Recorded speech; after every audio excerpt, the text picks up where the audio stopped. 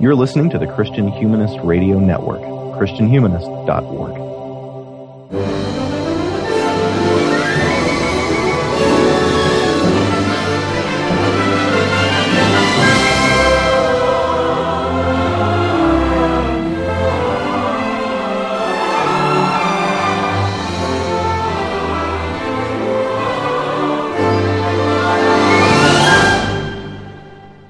Welcome to Before They Were Live, ongoing and monthly conversation through the Disney animated canon in chronological order, doing our best to play a part in a healthy ecosystem between art, criticism, and fandom. Hopefully along the way, we enrich the viewing experience, have some fun too. Today, we're doing our 6th Deuterocanonical episode. We do these whenever we hit the end of a decade. Having hit the end of the aughts, we decided to do 2007's Enchanted, which is a self-proclaimed loving homage to classic Disney. It's directed by Kevin Lima, who also animated and directed throughout the Disney Renaissance. His directorial debut was on a Goofy movie. Then he came back to the Disney Animated Studios and directed Tarzan. And then he went to live action and did 102 Dalmatians. So this was kind of a perfect blending for him, having done both live action and animation, and having worked on some of the princess movies as well. This movie also features music by Alan Menken and Stephen Schwartz. Menken, of course, has done too many of the Disney musicals to list here. He and Schwartz worked together on both Pocahontas and Hunchback of Notre Dame. So already, this seems like a perfect movie for Michael and I to cover. But then I also realized, as we were preparing, that we often spend a lot of time on this show talking about the forces guiding Disney into its new eras. And at the beginning of the Renaissance, we talked a lot about Howard Ashman, Jeffrey Katzenberg, Michael Eisner. Then Michael and I went and were guests on another podcast called Night Cheese. And there we talked about Who Framed Roger Rabbit. It was during that episode that I realized there was another force pushing Disney into the Renaissance. It was that movie, but particularly Robert Zemeckis, who directed it. So again, here with Enchanted, we've been talking about Pixar, we've been talking about John Lasseter, but here I see that Kevin Lima in this movie Enchanted were kind of laying the groundwork. They were creating space for princess movies, for musicals, for hand-drawn animation. And so maybe you could say they kind of snuck up behind Disney Animation Studios and pushed them into this new era. So today I will take that same leap through the wishing well into the unknown, and following me like a screaming chipmunk. I often don't know if he's kidding or being ironic. It's Michael Farmer. Hi, Michael. Hi, Josh. You're handsome even when you sleep. Is that me being ironic? I have no idea. All I know is you're talking about me, and that's like Prince Edward. That's what I care about. So yeah. So I also thought of Who Framed Roger Rabbit while I was watching this movie. I think it does have quite a bit in common with it. If you think about it, it's kind of a children's version of that movie, and that it's both a deconstruction and a loving homage to particular film genres. In Roger Rabbit, it was 1940s cartoons and also film noir, and here it's obviously the Disney princess movies, to which there are many, many, many, many, many references. I was surprised to learn that this was originally supposed to be more like Roger Rabbit, a movie for adults that performed that deconstruction. And I think it was even supposed to be rated R. Yeah, I'd read that as well, that it was kind of stuck in development at Disney for a long time because they had purchased the rights to the story or the script or whatever, that kind of darker humor, more adult script, and then couldn't quite figure out how to do it, how to get the Disney brand behind it, I guess. And Kevin Lima kind of solved their problem for them by making it more loving homage than perhaps the deconstruction. Although obviously some of that deconstruction is still there, which we'll get into, I imagine. Right. I think it probably. I love Who Framed Roger Rabbit. Our listeners who did go track us down on Night Cheese will remember that I like that movie much more than you do. Actually, I kind of like it more every time I see it. I think Enchanted is a much better movie than it would have been if it had been cynical the way Roger Rabbit is cynical. Although, that movie too you have this character who is straight out of the cartoons, who encounters someone who's very cynical and doesn't exactly turn their viewpoint around, but kind of tempers their viewpoint. So, I mean, it is a similar movie in a lot of ways. Yeah, it really is. And yeah, I agree that this movie is better for being more lighthearted and joyful. And I think part of that, ironically enough, because we keep bringing up Shrek in this podcast, but Shrek kind of beat them to the punch on the more darkly cynical deconstruction of fairy tales and classic Disney. That is the other movie that I thought about as well. I thought about this as a kind of less cynical version of Shrek. Right. And I think that was intentional. I mean, I read a couple interviews in preparation for our show with Kevin Lima, and in both of them, he mentioned Shrek as something that he thought we can do this, not only differently, but better. Like we can do a better job of what this movie is attempting to do. So, Right. And yeah, I do think it is. I do think it is better. I think it takes aim at some of the same things that Shrek takes aim at, but manages to do so without being just totally dismissive of the entire genre the way Shrek is. Right. And let's be kind of specific here, because I think this is maybe the most interesting thing about this movie. I will say at the beginning that I really like this movie. I really enjoy it. It's a fun musical. The songs are great. I'm sure we'll get into all of that. There are problems I also have with this movie. Yeah, so, absolutely. It's not a perfect movie. Yeah, it's definitely not a perfect movie, but I do like it. I think it overcomes its flaws in the overall package. So, but I would like to kind of start there. Like, what exactly do you think Shrek and this movie were kind of taking aim at, as you say? Well, it's kind of the squeaky clean conventions of the Disney fairy tale movie, right? We've said princess movie, and that's certainly true here in Enchanted. It's less true in Shrek. Shrek goes beyond just the Disney princess thing. But this is obviously focused on Cinderella in particular, but also Snow White, also The Little Mermaid, also Beauty and the Beast and Sleeping Beauty and the rest of them. And it performs what I think of as a kind of Frank Grimes operation. Does that reference make sense to you, Josh? No, it doesn't. You have to explain that. So there's a episode of The Simpsons, I don't know, season 8 or season 9, where it's called Homer's Enemy. And in it, a new guy comes to Springfield who points out all the ways in which Homer Simpson's life is charmed and all the ways in which he's annoying and, horrifying, which, because you've been immersed in the reality of the show for so long, you no longer notice. Like, you don't think of Homer Simpson as being an ape, essentially, because you laugh at him every week and you kind of submit yourself to the world of The Simpsons. Frank Grimes is there to show you what would happen if Homer Simpson found himself in the real world, or I guess if the real world found itself in The Simpsons. And that's the same thing that's going on here, right? So you have all these weirdo conventions that you don't notice when you watch Disney princess movies, that the fact that, like, you don't think about the fact that they're getting married after they meet the person one day, which I think is Cinderella and Snow White too, for that matter. Mm-hmm. And it calls great attention to them by putting somebody from that world in contact with someone who is not from that world at all. So I think in that sense it does a kind of Frank Grimes maneuver. Now, that's not what Shrek does, right? Like, Shrek, God help me, it's been 20 years since I've seen that terrible movie. So Lord knows I don't remember every beat of it. But in Shrek, you stay in that world and you just push it to its extreme in a very cynical and ugly way. So they're not doing exactly the same thing, but they are both deconstructions of a Disney genre, done with more or less love. Right. Yeah, I think the other thing, I mean, you mentioned the getting married in one day, which is obviously a big a big part of this movie. That's a big thing that they want to focus on, is the marriage in one day.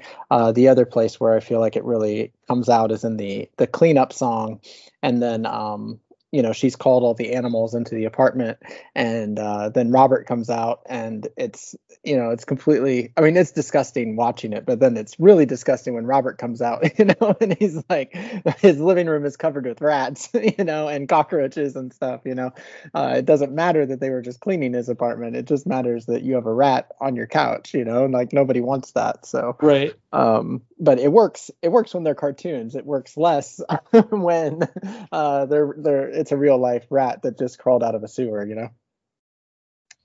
Right. Or like even the voice that Giselle speaks in, especially for the first 45 minutes or so of the movie. She never really loses it, but she speaks in this very diabetically sweet voice, which makes total sense in a Disney princess cartoon. But when she's walking around Manhattan, it's annoying.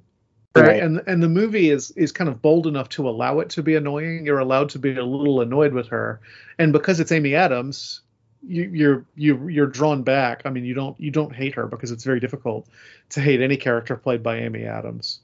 But it is still kind of playing with things that are totally normal in a Disney princess movie, that once you encounter them in real life are weird or annoying or disgusting or what have you. Yeah. They call that one out really well in the lawyer's office, when I don't know the proper name for the lady who is in there. Is she Robert's assistant? Is she a receptionist? I don't really know. But anyway, she kind of does that voice. She wants to go, like when she's asking where Andalasia is, it's beyond the I don't know, the fields of happiness or whatever, Yeah, the meadows of happiness, I think. Yeah, or whatever. It's doubly funny. You know who that woman is. Yeah, the voice of Ariel, right? Right. Yeah. Who is not doing her Ariel voice. No. I wonder if they kind of avoided it, doing the Ariel voice. Exactly for that reason. They play with it though, because the background music in that scene, and I had to look this up, I didn't catch it myself, but the background music in that scene is what is it? It's Ariel's song. It's part of your world, right? Yeah, part of your world. Yeah. Likewise, when Paige O'Hara appears in the soap opera, they play just a few bars of Beauty and the Beast. Right. Yeah. Paige O'Hara being Belle, of course, for those who don't know their names right off the top of your head. Apparently, I didn't catch this either. I read this in the interview, but apparently that whole scene on the fake soap opera is meant to look a lot like when Beauty is tending to the Beast when he's been wounded in the wolves. Like there's snow in the background, and the room itself, I guess, is supposed to be constructed. They're supposed to be kind of, in the same sort of positions as what's that called? Oh, composed. Yeah, they're kind of composed in the same way, I guess. The composition of the scene. So yeah, lots of fun little Easter eggs in this movie. I guess my other question though about this kind of, the conventions that they're taking aim at, which I think you did a good job of kind of listing those there. I feel like this is something that we have talked about on our show in the past, and I didn't have a name for it until this week. I read of this word, anti-meme, which you might know, but I'd not heard of it. It's the study of ideas organized not to spread. And so this is I'm quoting here from what Astral Star Codex. I forget his actual name. But anyway, he says a low-grade anti-meme is merely boring. A medium-grade anti-meme is invisible in plain sight. A high-grade anti-meme is worst of all. You can intend an entire college course about one, come out the end thinking, man, that was a good course, get an A+, and still not get it at all. And I think this relates to like some of the things that we've talked about, where like you leave Lion King humming Hakuna Matata and you think that's it, like you've missed the point like you didn't really get the message of the film. You got a different message entirely, And so I'm wondering if that kind of happened here. Like there's a little bit of a backlash against the Disney princess movies in particular, that I feel like the messages that we like commonly associate with the Disney princess movies aren't there if you actually watch the movie. You know what I'm talking about? Right. Yeah. And so, I mean, it's a little hard to say that to Kevin Lima since he worked on some of those movies and obviously does, I'm not denying that this is a loving homage. I'm just wondering, does it stray into that territory of actually swiping at things that, if you're a close attender, or I think what Nathan Gilmour called us, the working historians of the Disney animated canon or something like that, right? Like, so as a working historian of the Disney animated canon, are all of their swipes fair? I guess is the question I have. Which ones would you see as not fair? I guess is the place to start. Right. Well, and I was trying to think this through because I guess maybe a little bit just the overall how I'm gonna mispronounce this word, but like the naivete of Prince Edward and what's her name? Giselle. Giselle, thank you. Like, yes, they are not from our world and they're not cynical the way our world is, but like, isn't that kind of the point of a fairy tale? Like, isn't it kind of an escape from our world? Like, right. And you'll notice that the father won't allow his daughter to read fairy tales, and that is clearly presented as something that's a fault in him, right? Right, and I have more to say about that too. When we should come back to that in a minute. But yeah, like so yeah, like I don't know. It kind of makes it seem as though I'm not saying this is a pun, but it is kind of a pun. Like it makes their characters pretty flat, Yeah. These 2D animated characters are 2D. What a surprise! But like, I don't know if that's fair to the worlds the movies themselves construct. Like I don't know that Cinderella or Snow White feel flat the way they make Giselle feel flat. Right. Oh, and it's telling that they, instead of bringing in some sort of existing character, they create this new princess about whom we know nothing, so she can remain flat. Right. Yeah. The other thing is that even in the 2D world, Prince Edward is pretty bad, right? I mean, he is a total airhead. He's worse than any of the actual Disney princes. Mm-hmm. It feels a little bit like they're responding to some of the, I think, unfair criticism that Prince Eric gets from The Little Mermaid. He gets treated as a kind of boring prince. I guess the problem with Prince Eric Edward isn't that he's boring; it's that he's full of himself. But he's so unappealing personally that it does feel like kind of a cheap swipe, especially at a much more well-rounded Disney prince like Prince Philip from Sleeping Beauty, mm-hmm. whom he owes something to. I mean, I'm not sure which prince exactly he's supposed to be, which one he really feels like, the way Giselle feels most like Cinderella. Yeah, I would say, I mean, with the white horse and everything, I would say it was Philip. I guess it could be, I mean, we only see Prince Charming or Prince No Name from Snow White for half a second. Right. And I mean, he does, admittedly, he's riding through the woods, well, no, that's not true. I mean, yeah, there's the scene at the beginning at the wishing well, right? Where he startles her. Man, it's been so long since I've seen Snow White. Am I getting this right? Stop me if I'm getting it wrong. He's there right at the beginning when she's singing "I'm Wishing." Yeah, don't take away my Disney podcast card here, but yeah. So like he's there at the beginning, and it is a similar scene, the way that they they're singing the same song. But of course, in Snow White's version, she's actually terrified of it and runs away, Right. Right. Yeah, the thing with him knowing Giselle's song is really half Sleeping Beauty and half Snow White. Yeah. Especially with Giselle's like vocalization into the well.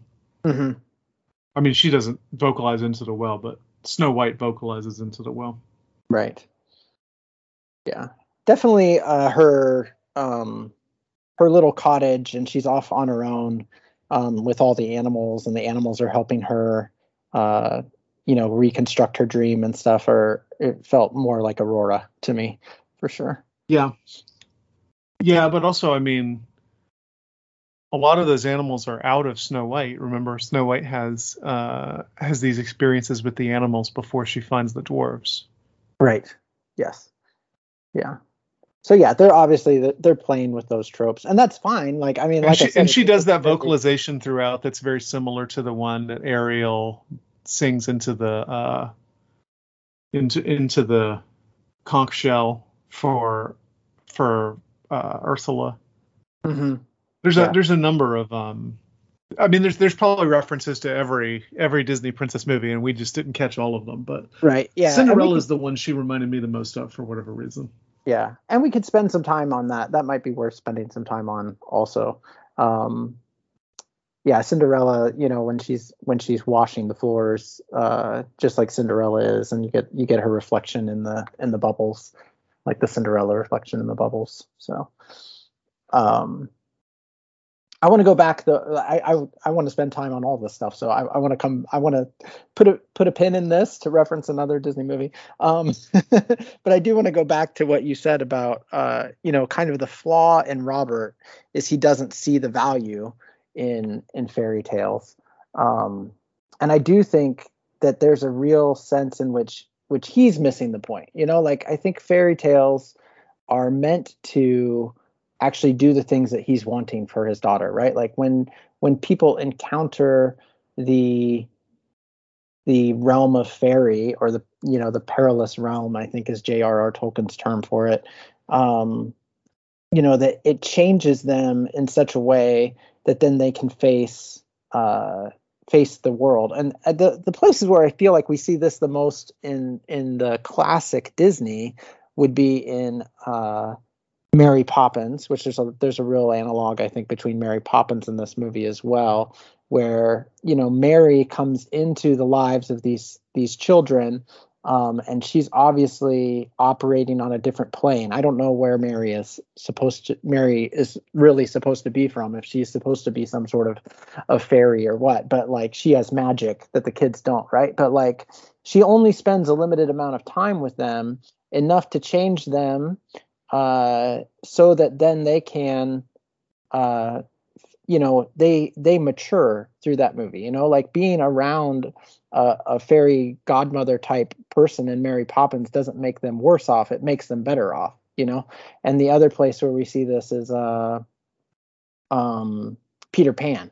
They go to Neverland. At the beginning, Wendy doesn't want to leave the nursery. It's her adventures in Neverland where she returns home and is now actually ready to leave the nursery. Like it's the fairy tales have prepared her to cross that line into maturation or whatever. So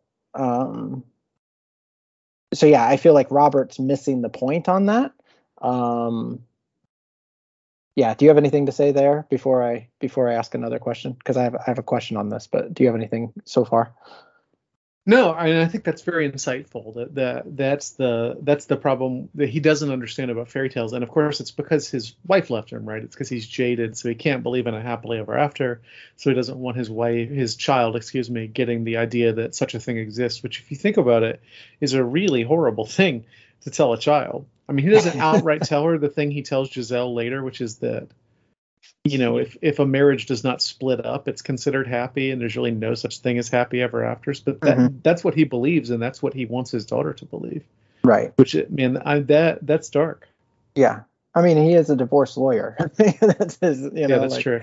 So, yeah, there's that built-in cynicism. I guess my question then is, do we actually see a change in Robert in the way that we see a change in Wendy or we see a change in the Banks kids? Like, has his interactions with Giselle, they changed Giselle for sure. Do they change Robert? Well, yeah.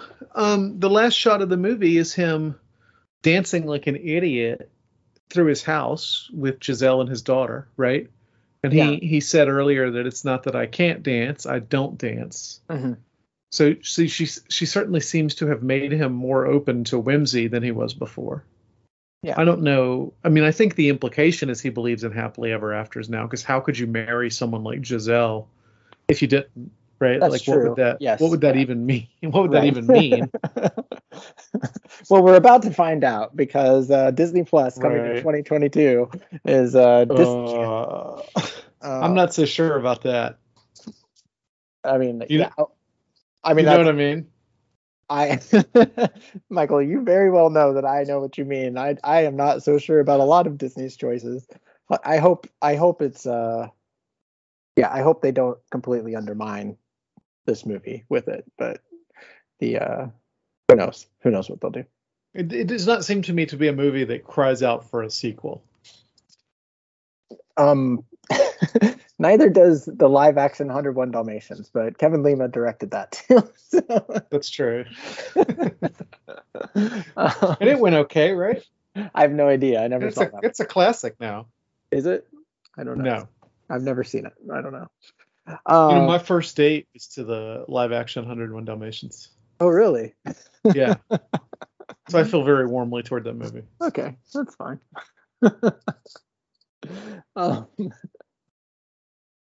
Yeah, no, you're right. That definitely we see the change in him, as far as he must feel some sort of happily ever after belief now. But it's not like he wasn't going to get married. Like his whole plan at the beginning of the movie was to get married. It's just to a different woman now, which is kind of, I don't know. Like, it's whatever. Like, it's a common trope in these romance comedies, right? That's true. Yeah. You're on your way to marry one person and you end up with another person. So, although usually it's the woman who's going to marry somebody else and she ends up switching. Right. Yeah, they do a couple of little flips like that in here. Another one, which I'm sure we'll talk about as we get towards the end of the movie, where he textually becomes the damsel in distress. Like, they go so far as to spell that out for you. Right. Well, that's well after the movie has dropped in quality. Don't you agree? Definitely. Yes. Yeah. We should definitely get to that at some point. But, yeah. I had completely forgotten the last 15 minutes of this movie. I'd forgotten that any of that happened. But anyway, we'll get back to that. Yeah, we will. Yeah, it does seem weird that he was going to marry this woman, even though he essentially does not believe that marriages can be happy, right? I mean, that's the implication of what he believes. And Giselle calls him on it, and he's like, "No, I don't know. No, I don't think it's gonna." I don't remember exactly what he says, but it's to the effect that yeah, it's working now. Which just seems like a bad attitude to go into a marriage with. I mean, look, we understand that many marriages end in divorce. I think that the half number is not exactly accurate. I understand, but we understand that a lot of marriages don't make it, and we all know people whose marriages didn't make it. But I think at the very least, when you propose to someone, you have to believe, yeah, we're going to be the exception. We're going to be in the 50% that makes it. Mm-hmm. Like, or else why would you do it? Like right. what there's this act of kind of blind faith when you get married, that you or hope maybe is a better term. You understand the odds are against you in some ways. And yet, like, what are you taking this step for if you don't have hope that you're going to beat the odds? Right. And I guess this kind of gets back to my point that I was saying earlier about, like, the way, is this movie, did they take the right message from the earlier Disney princess movies that they're riffing off of? Because it does seem like they've really narrowed everything down to true love. Like, true love does exist. And it's like, well, is that really the message of all these movies is that like true love or happy ever after is it, like it just seems a little too boiled down and narrow for me. To me, that is certainly the message of Disney Princess as a franchise, which was just starting to pick up steam in 2007. It seems to me that they press that really hard in that franchise, which is even more than the movies, I think, is the way a lot of little girls encounter the Disney princesses. I don't know. I don't know how involved in that franchise your daughters are. Not really. Not really. Good. It seems more than a little bit toxic to me. But do you not think that those movies push true love as the solution to what ails you?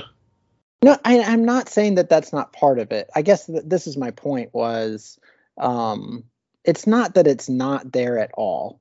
Like, just like with The Lion King, it's not like Hakuna Matata isn't in the movie. It is in the movie, but like, is it really the point of all those movies is, true love is the solution? In some ways, I don't know. I guess I would have to think about that. But I feel like as we've gone through these movies, that's not the thing that we've come to time and time again. Like it's true. Oh, well, yeah, and to collapse movies as different as Beauty and the Beast and Cinderella together and say, oh, that's what both of them are about true love prevailing. I do think that's at the very least an oversimplification. Yeah. So, but I guess that is maybe to be charitable, because I do try to be charitable in these things. Maybe if you put a Venn diagram of all these different movies on top of each other, the thing that is a common thread, or is at least a common element, is the true love element. Even if none of the movies are really about that, if you just do the Venn diagram and see, well, what's in the middle, it's true love or something. Well, yeah, and this has a great deal in common with Frozen, which I know we'll talk about in a few months. But one of the things it has in common with Frozen is this repeated use of the phrase "true love's kiss," which, if you think about it, I mean, I guess that's a part of some of those movies. I guess it's a part of like Beauty and the Beast. It's a part of Sleeping Beauty. It's a part of Snow White. But true love's kiss. Oh, well, I guess it is. I take that back. Little Mermaid she has to kiss him or else she'll lose her voice forever. I guess I'm wrong. I guess true love's kiss is a fairly big concept. Yeah, it is. And this is why it was kind of a question. It was a working question in my mind. I'm glad we've discussed it. Maybe I'm not sure if our listeners are glad that we've spent 45 minutes talking about this question instead of about the movie itself. But like, yeah, like it was kind of working question in my mind of like how much of a homage was this, and how much was it kind of, a boiled down, kind of cultural background of the Disney movies, rather than actually responding to any of the Disney movies, other than through a bunch of very fun and admittedly very fun Easter eggs, and so I guess I maybe more from this conversation, I'm maybe a little more tempered than I was. Like I'm a little more happy to say, yeah, they were, they were fairly representing some of those elements of the Disney princess movies in particular. But I still wish it had been a little more nuanced, which I know is a lot to ask from a romantic comedy. Right. And when you just go back to Roger Rabbit, and again, I know I like Roger Rabbit much more than you do, but I think Roger Rabbit is much more nuanced. Now, part of it is that is a movie that is aimed at adults. Children like me went to see it when they shouldn't have. But this is a movie that's aimed at children, and thus nuance is not really going to be not going to be its strong suit. Wouldn't you say? Yeah, I mean the exception. I mean, and yeah. I guess you can always find an exception to prove your point, Right. So, but a movie like Cinderella, right, not particularly nuanced, right? Right, but more nuanced than I think the popular conception of Cinderella. Probably true. More nuanced than this movie's treatment of the Disney princesses. Right. I think that's my big point is, and maybe this is just an axe that I'm grinding and have been grinding since we watched Cinderella. Actually, probably since before we watched Cinderella. I just feel like people are really hard on Cinderella. Like, oh, her only thing is that, she gets dressed up by a fairy godmother uh, that's it. As though which is not true at all, right? Yeah. Like there's a lot more to her as a person. Than that, but like that's kind of, I feel like that's again, that's the Hakuna Matata thing, like if you leave Lion King thinking, oh, no worries, well, you didn't get the message of the Lion King. If you leave Cinderella right, thinking, some worries. yeah, definitely somewhere. Own your worries, like be responsible, like step into your responsibility is a clearer message from the Lion King. And the same thing with Cinderella, like if you leave Cinderella just singing Bibbidi Bobbidi Boo, like, well, Bibbidi Bobbidi Boo is a great song and everything, but like it's not really the message of the movie. Right. And if you want to know what the message of the movie is, go back and listen. Because I sure don't remember. But I mean, on the other hand, Snow White really is as flat as Giselle, or maybe even more so. Sleeping Beauty is arguably as flat as the character. Aurora is arguably as flat as Giselle. Maybe not more so, but arguably as flat as Giselle. I mean, we talked about this when we watched Sleeping Beauty, that the Sleeping Beauty is really about Prince Philip more than about Aurora. So I mean, it's not like they're drawing on nothing to create this character. Right. Yeah. And that's, yeah, as I was saying, like this conversation has kind of helped me to see that, I think. So. By the way, Giselle is not an official Disney princess. Do you know why? I do not know why. Because the cartoon is so clearly based on Amy Adams that if they used her in any kind of promotional materials, if she became a Disney princess and they slapped her on backpacks and all that stuff, they would have to pay her for the rest of her life for using her image, and they decided it wasn't worth it. So there's almost no like Giselle merchandise because she looks so much like Amy Adams. Oh, well, that's a good way to disenchant all of us. Maybe the movie didn't make enough money for them to want to merchandise it that way. I don't know. Yeah. No, it makes sense. I mean, and I could see. So actually, this is a good point. To mea culpa, something I said at the end of our last episode. I said that I thought that this movie was kind of a ramping up of the Disney Animation Studio to get ready for 2D again. And actually, they outsourced the animation to another studio called. Well, I don't know the name of the studio, but it was run by James Baxter, who was a Disney animator, left Disney around the time when they were, getting rid of all their 2D people. He worked at DreamWorks for a while, then founded his own studio, this James Baxter Studio or whatever. And so we do see some of our Disney animators that we're familiar with, James Baxter being one, as well as Andreas Deha did the villain in this, like he often does the villainesses, the villains and the villainesses.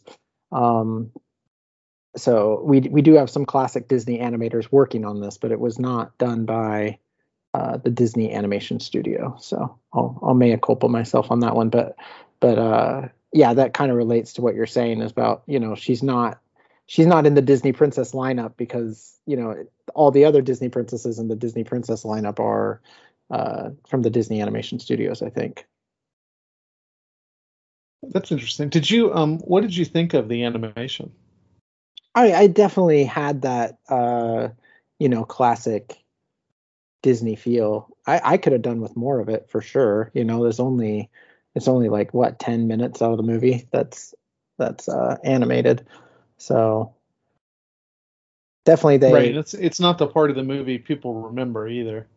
No, but I do think, going back to that time, people were excited by it. People liked the animation being part of it, and that's kind of what I meant in my opening there was, like I think it did create some space,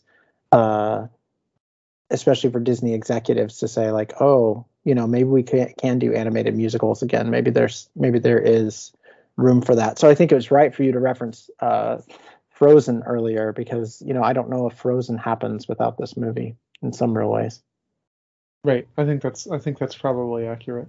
And Frozen and Tangled share at least one thing in common with Enchanted, which is they're all past participles. Right. Yes. Yeah. I love that. Yeah. I'll have more to say about that next month when we get to Tangled, because not right. to And I give don't really away. remember Tangled that much, but I do wonder if between this and Tangled and Frozen, we kind of have a 3-part deconstruction of the Disney princess, because certainly, Frozen is a deconstruction of the Disney princess. Mm-hmm. In a way that is even less cynical than this movie, and I would not, by and large, call this a cynical movie the way I would Shrek. So I think in that sense, at least, Enchanted is leading up to Frozen. Mm-hmm. Absolutely. Or Frozen is continuing what Enchanted did, if you don't want to put too much emphasis on Frozen. Yeah, and that's fair. And I wonder, how much of that is just,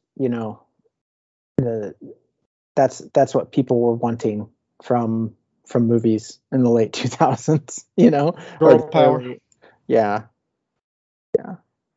But this isn't exactly a girl power, right? I mean, you get a little bit of that at the end, but for the most part, this isn't a kind of pop cultural feminist movie. Whatever's annoying about it, that's not annoying about it. Right. Yeah, that's true. Not until the very end. I guess we should talk about the ending. Was there something else? At what point would you say this movie went off the rails? Well, I really think the point the movie goes off the rails is when Giselle convinces Edward to go to the ball. They're on their date, and Giselle says, "Let's go to the ball." And the next scene, you have the daughter. And I'm sorry, I didn't write down any of the names. I don't know why I don't learn from my mistakes and not write down the names. Do you know the daughter's name off the top of your head? I do not. Okay. Rachel Covey is the name of the actress. I remember that. Anyway, it doesn't matter. She is just completely home alone or something, because Giselle walks in and she says, "Giselle, you're back." And she says, "I'm going to a ball. I don't know where to find a fairy godmother at this hour." And then she pulls out the credit card and they go on this shopping spree. And it's like, where is Robert at this point? What has happened? That this 6-year-old is just allowed to do this, and then, so I think that's where it really slips off the tracks.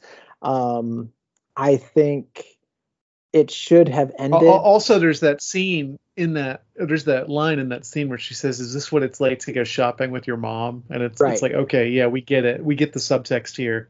Yes. You don't have to bang us over the head with it. Right. I didn't notice the thing about who's watching this kid. This is a difference between having a child and not having a child, I suspect. Maybe so. Yeah. Yeah, I mean, and movies get away with stuff like this all the time, because when you're swept up in the story, you just don't stop to ask questions. And so I get it, in that sense, where it's just oh, this is fun, and let's just do it, and we need this in the movie. But it definitely, to me, that's where the movie kind of loses its way. Everything kind of makes sense, quote unquote, within the movie up until that point to me. And then, it's off the rails at that point. But the real train wreck is, I think, everything after True Love's Kiss. Once they do True Love's Kiss and she wakes up, that should have been the end of the movie. That should have been the end of the movie. Absolutely. Right. The thing with the dragon, I get it. They're doing a reference to Sleeping Beauty, but it makes no sense. Giselle is no longer a threat to her. Mm-hmm. Why would she want to destroy her at that point? Shouldn't she say, "Oh, look, I am. Enjoy your stay here in the real world. Right. I'm going to go back to Andalasia and be queen, and I'm not going to worry about it anymore." But instead she turns into the world's crappiest CGI dragon. Yeah, I mean, and that's not their fault, right? I mean, that's just the difference between CGI in 2010 and CGI in 2022. But that is where I would, once she turns into the dragon, it's like, oh my gosh, when is this movie going to be over? Yeah, and it's not even the bad CGI, because, like I said, I can forgive that. There's there's an aspect of this movie trying to be ambitious in a technological sense, and in a way that really there are very few movies that are done this way, where it's got live action, it's got 2D. They want to put in the 3D CGI stuff too, to just like kind of bring, all their powers combined or whatever, into, Captain Enchanted. Like, that's great, but like, so I don't blame them for that, but like,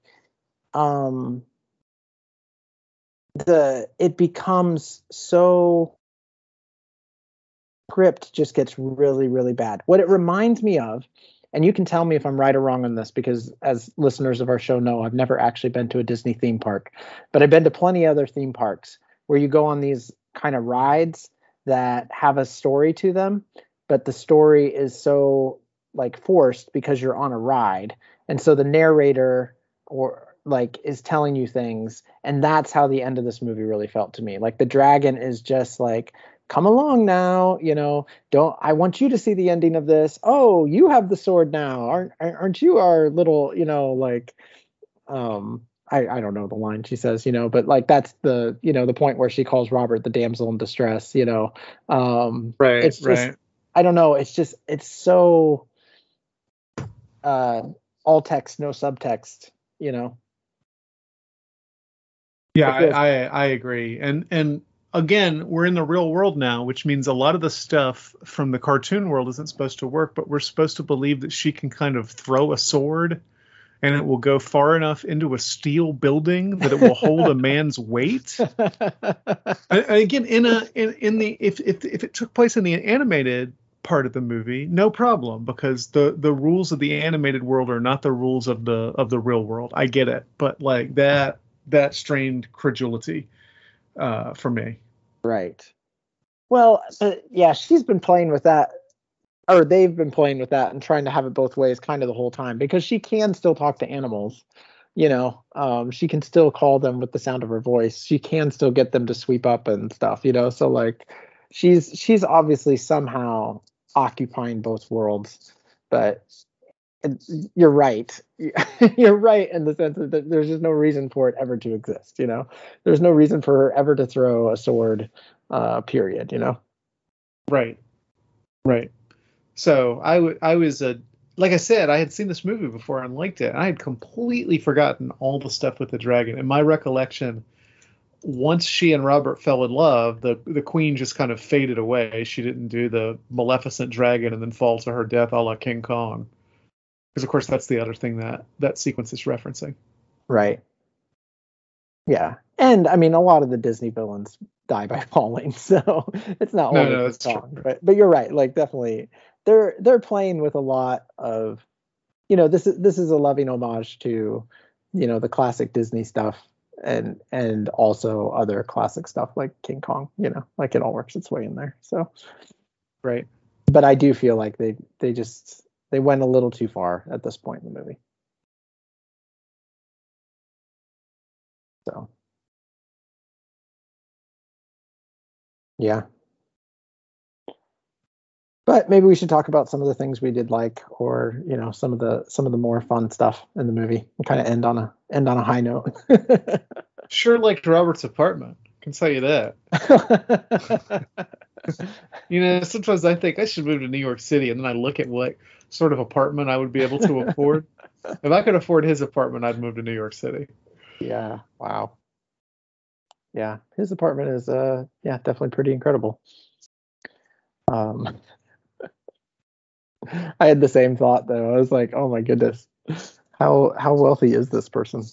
Right. Yeah, he must be a heck of a divorce attorney. He's not like at the top of his. He's not a partner, right? Because he has to beg the boss to get the case with the Bankses. Yeah. Well, apparently the names on the law firm are the names of the three composers for the Snow White music. Oh, that's fun. What is that? Smith? I don't remember. I don't remember either. Yeah. I think Paul J. Smith. was one of the composers. But anyway, yeah. So like, how does he afford it? Yeah, Whatever. Churchill, Harline, and Smith. Yeah. There you go. Yeah, Lee Harline, Frank Churchill. Yeah. Sorry, I interrupted. No, that's fine. So I mean, the beautiful apartment should let you know that you're dealing with another kind of fantasy genre, right? Which is the romantic comedy, where the heroine and the hero always have these palatial apartments in New York City, despite not having jobs that they could possibly afford those apartments on. Although I guess divorce attorney, maybe he could. So I mean that's a you can't really take fault with that any more than you could with any other romantic comedy. Yeah. I really liked the Timothy Spall performance as the henchman of the Queen. Mm-hmm. Timothy Spall playing the Timothy Spall part, enjoying chewing the scenery. He gets to do a bunch of different accents and wear silly mustaches. I'm sure it was a lot of fun to play that part. Yeah, he was so good in this movie, and very like, I'm sure I'm not the first person to say this, but like he definitely looks a bit like a Disney cartoon villain, like just as a human being, you know. You just sometimes you have those people. You're like, you know, I had a band director in high school where it was like he stepped out of the Muppets, you know, like he just looked like a human version of a Muppet, you know, and right, yeah. So Timothy Spall was kind of born to play this part, and also James Marsden, really perfect as this empty-headed, arrogant Prince Edward. Mm-hmm. Yeah, Prince Edward has a lot of really funny lines, and it does. his adaptation to being in our world, you know, thinking the television is the magic mirror and all that is pretty good. Right. Well, I mean, barely adapting to our world. Yeah. So I thought both of their performances were good. I thought Patrick Dempsey was fine. It's kind of a thankless role. He's the straight man in this movie. Right. But I thought, you know, mostly what he needs to do is be handsome, and he's handsome. No doubt.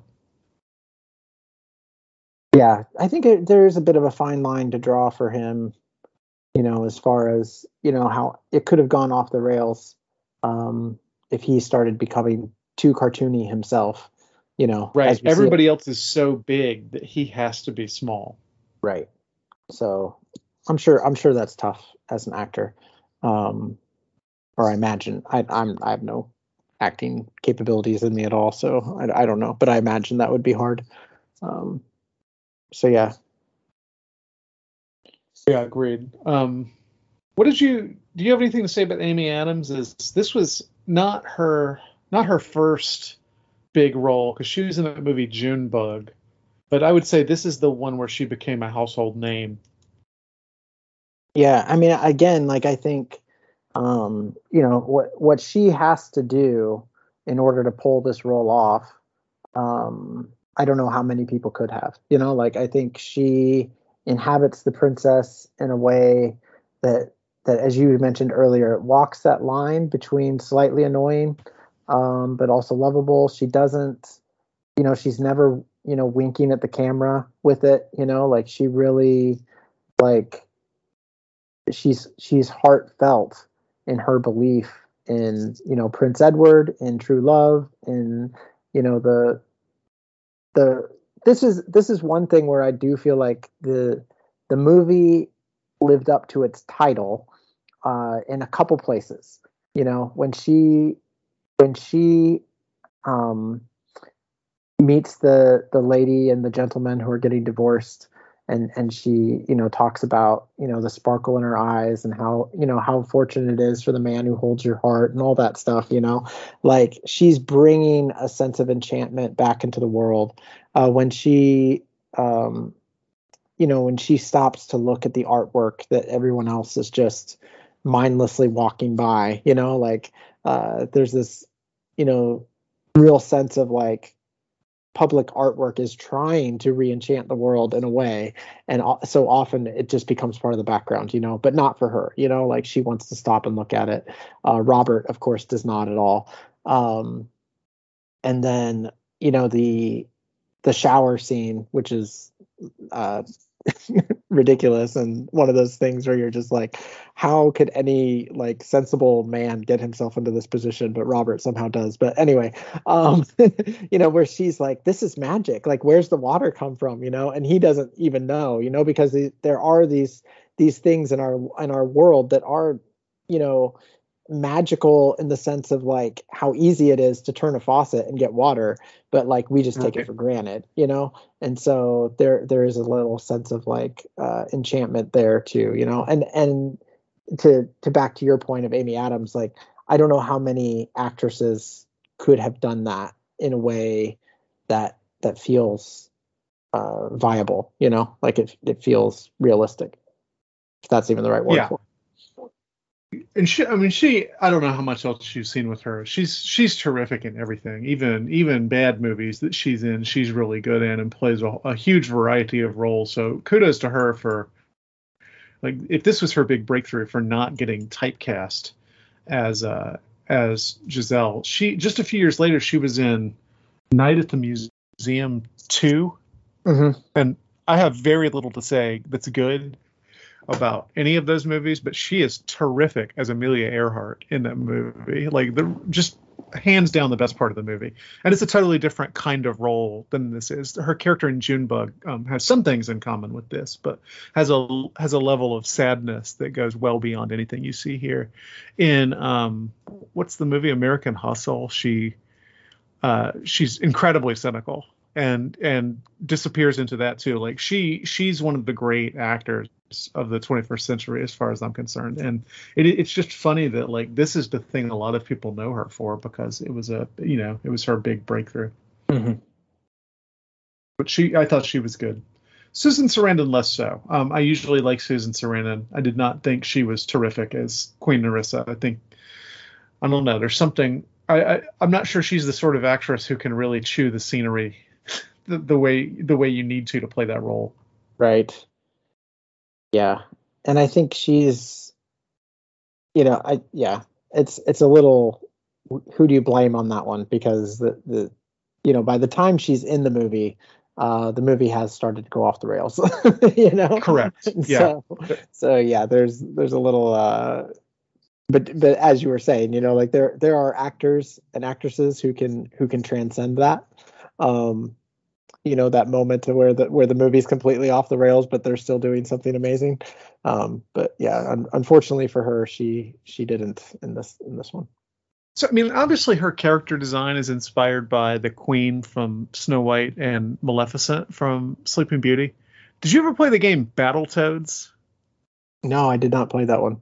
She has got to be in some way inspired by the bad guy from Battletoads, who's the Dark Queen, and she's this like sexy, evil. The outfit looks very similar. The attitude is very similar. Maybe she's a big Battletoads fan. Maybe, yeah. I figure whoever designed her must have been thinking about the Dark Queen at some point. Yeah. That's funny. And then the only person we haven't talked about is Idina Menzel, who is not given very much to do. Obviously, she's the Snow Queen from Frozen. Right. Yeah, my wife told me that, and I was like, "What? She doesn't even sing in this movie." Like, right? Yeah, she's a Broadway star. She was in Rent, and she originated Elphaba in Wicked. But yeah, she doesn't sing a note here. How do you cast her in this movie and not give her a song? I think I read that she liked that because she felt like she was being cast for her acting chops instead of her voice. But like, she doesn't really do a whole lot of acting here. She's not really given much to do. I'm not a huge fan of hers to begin with, but like, you can't blame her for anything that happens in this movie. She's barely in it. Yeah, definitely, she's barely in it. But I don't know. Victoria's a huge fan. Okay. I don't mean that in a bad way. I have nothing, like I don't know enough about her, so. Yeah. I didn't even recognize that she was the same one from Frozen. My wife had to tell me that. So. Well, why would you? I mean, Frozen is animated. You never. I guess you see her animated at the very end, but it's in a totally different style. She doesn't sing. Yeah. Well, yeah. And I mean, but it's the same for, the actually really cool thing about that is it's a little bit of like somebody somewhere, I'm sure, has used this movie as proof of time travel, because you have the actress from Beauty and the Beast, you have the actress from Little Mermaid, you have the actress from Pocahontas, I believe, is the lady who opens the door and says, "You're too late." She's got all the kids hanging off of her when Edward's looking. I think that's Pocahontas, And then you've got the princess from Frozen, whatever, 7 years before Frozen came out. So not that many years, but however many years it is. I'm sure somebody's used this movie as proof of time travel being real. There are many princesses in this movie. Yeah. And the one who's not an official princess is the one who's actually a princess in the movie. Yeah. Although she never actually becomes a princess because she doesn't marry Edward. So that's true. She's not royalty, is she? Mm-mm. She's just living in the woods. She's just a forest rat, I think is what she's called by the evil stepmother. So. Oh, we haven't speaking of rats, we haven't talked about her chipmunk friend, Pip. Yeah, how'd you feel about Pip, Michael? Pip was fun. Pip, I'm always curious, like, well, right, because I walk such a fine line with the cute characters. I found him less annoying when he couldn't talk. So Pip, if you think of this as a romantic comedy instead of a Disney princess movie, Pip is the gay best friend, right? Especially like in the animated part of the movie, that's who he's playing. Yeah, sure. I guess I'm not deep enough into the romantic comedies to know that's a common part. Does your wife not make you watch romantic comedies? No, I'm really I married up. Yeah, I think they're playing with that for him. I mean, he's not coded as gay exactly, but he's very interested in the way she dresses, and he does a lot of the things that in a romantic comedy the lead actress's gay best friend would do. Mm. Yeah, his standout performance, of course, and also Peter Pettigrew's. I always forget his actual name. What's his name? Timothy Spall. Yeah, Timothy Spall. So bad to call him Peter Pettigrew, I'm sure. One of his standout moments as well is when Pip is trying to act out like for Prince Edward what exactly is going on, and Prince Edward's response is "You would die without me" or something like that, But yeah, just the look on Timothy's face as he's like, is he gonna get it? Is he gonna understand what this chipmunk is saying? Yeah, the animation on him when he's doing where he has to be fat and then he has to be Giselle, and like that was good 3D animation, much better than the dragon. Oh yeah, absolutely. Yeah, so he's a lot of fun. Yeah, so that is the character that normally would annoy me and didn't this time for whatever reason. Yeah, ask me again next time I watch the movie. Right. Well, he's barely in it also, so. I would say he's a fairly significant part of the movie, wouldn't you? I guess. Yeah, I guess so. I don't know. Yeah, I guess so. I didn't clock his time. I would say he's fairly significant. And then there's that horrible scene where Timothy Spall hangs him by his hands. Yeah, that part is pretty awful. Like, yikes. Basically crucifies him. Yeah. Pip the Christ figure in this movie. Yeah, there's a way to overread the movie. I know our listeners turn to us for that. No, I can't stretch that far. I don't know. Yeah, I have nothing to say on that one. Me neither. How'd you like the music in the movie? Since it is the music's fantastic, right? Like this is Disney Renaissance level music. Every song is great. All the Broadway songs are great. The Carrie Underwood song that ends the movie, not so great. But the songs Giselle actually sings they're all just fantastic. Mm-hmm. Yeah, I really really like that's how she knows, or whatever that's called. How does she know? How will she know? That's how will you she know. know, or how does she know? Oh yeah, it's great. It's I mean, I really like the whole going through Central Park and, gathering up all these different people and bringing it together. I mean, the song itself is really catchy and good. The choreography and the way they brought it all together in this movie is another point in the movie where she's kind of re-enchanting the world. Bringing these diverse people together that would usually, stay in their separate little bubbles. Central Park Isn't it interesting that some people kind of are susceptible to it? Like the Robert isn't, or is, kind of loosely susceptible to it, but she has no trouble gathering all these buskers from Central Park who just immediately know what she needs them to do and do it. Right.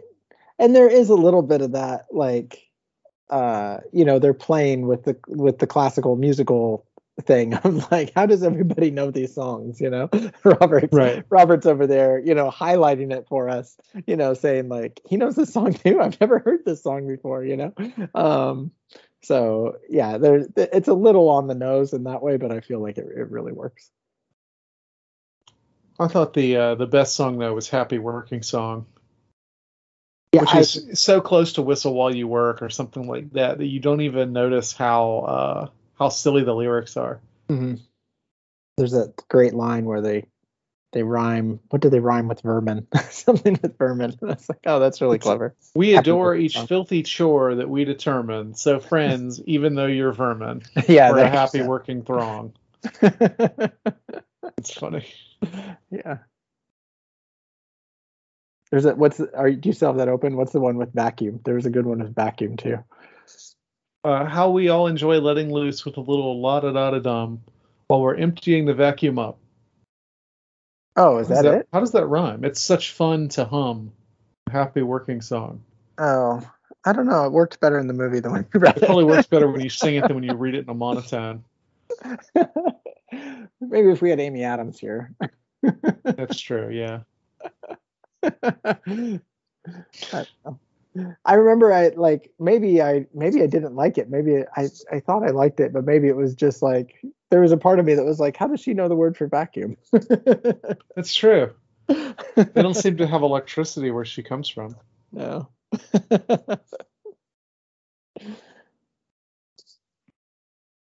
Oh, going back to just for a second to that scene in Central Park.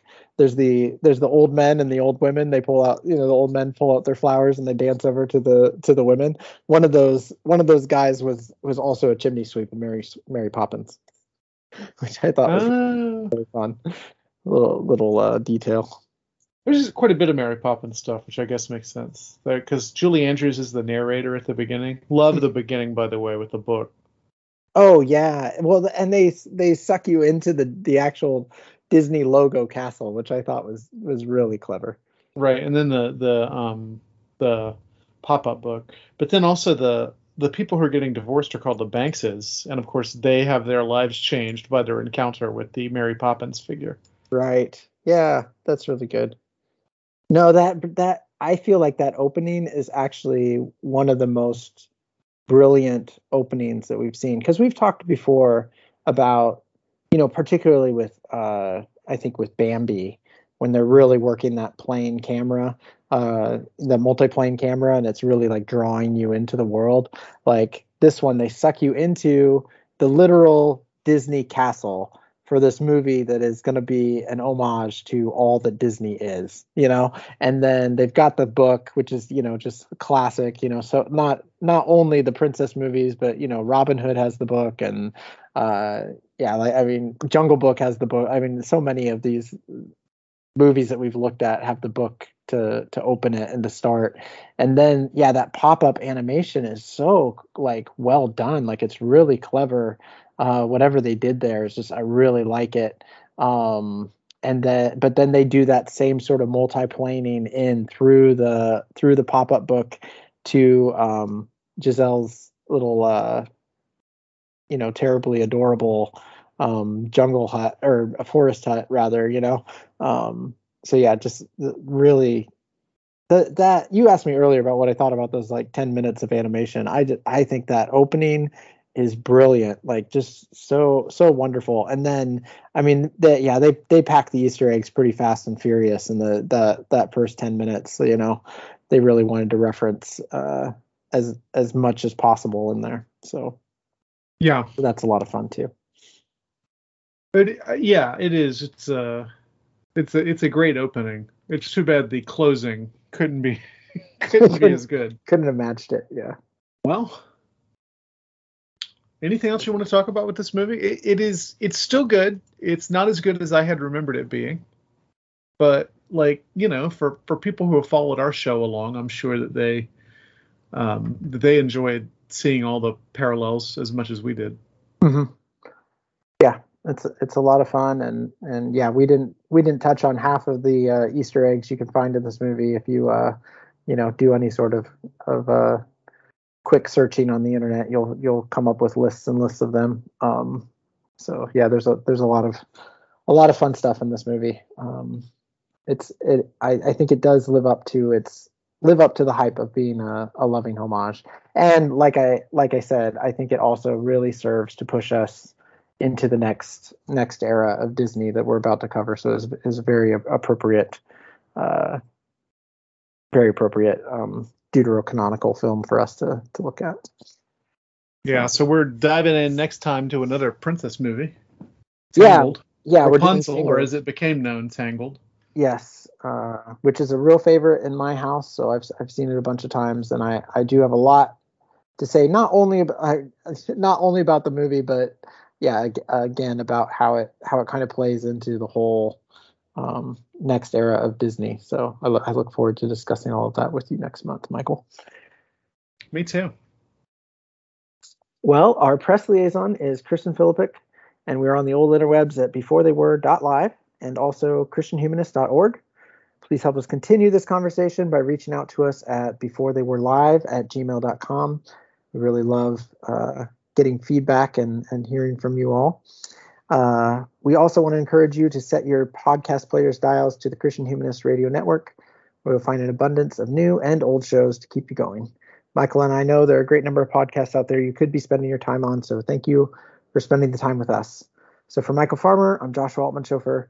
The steel beast is dead, peasants. I have set you all free.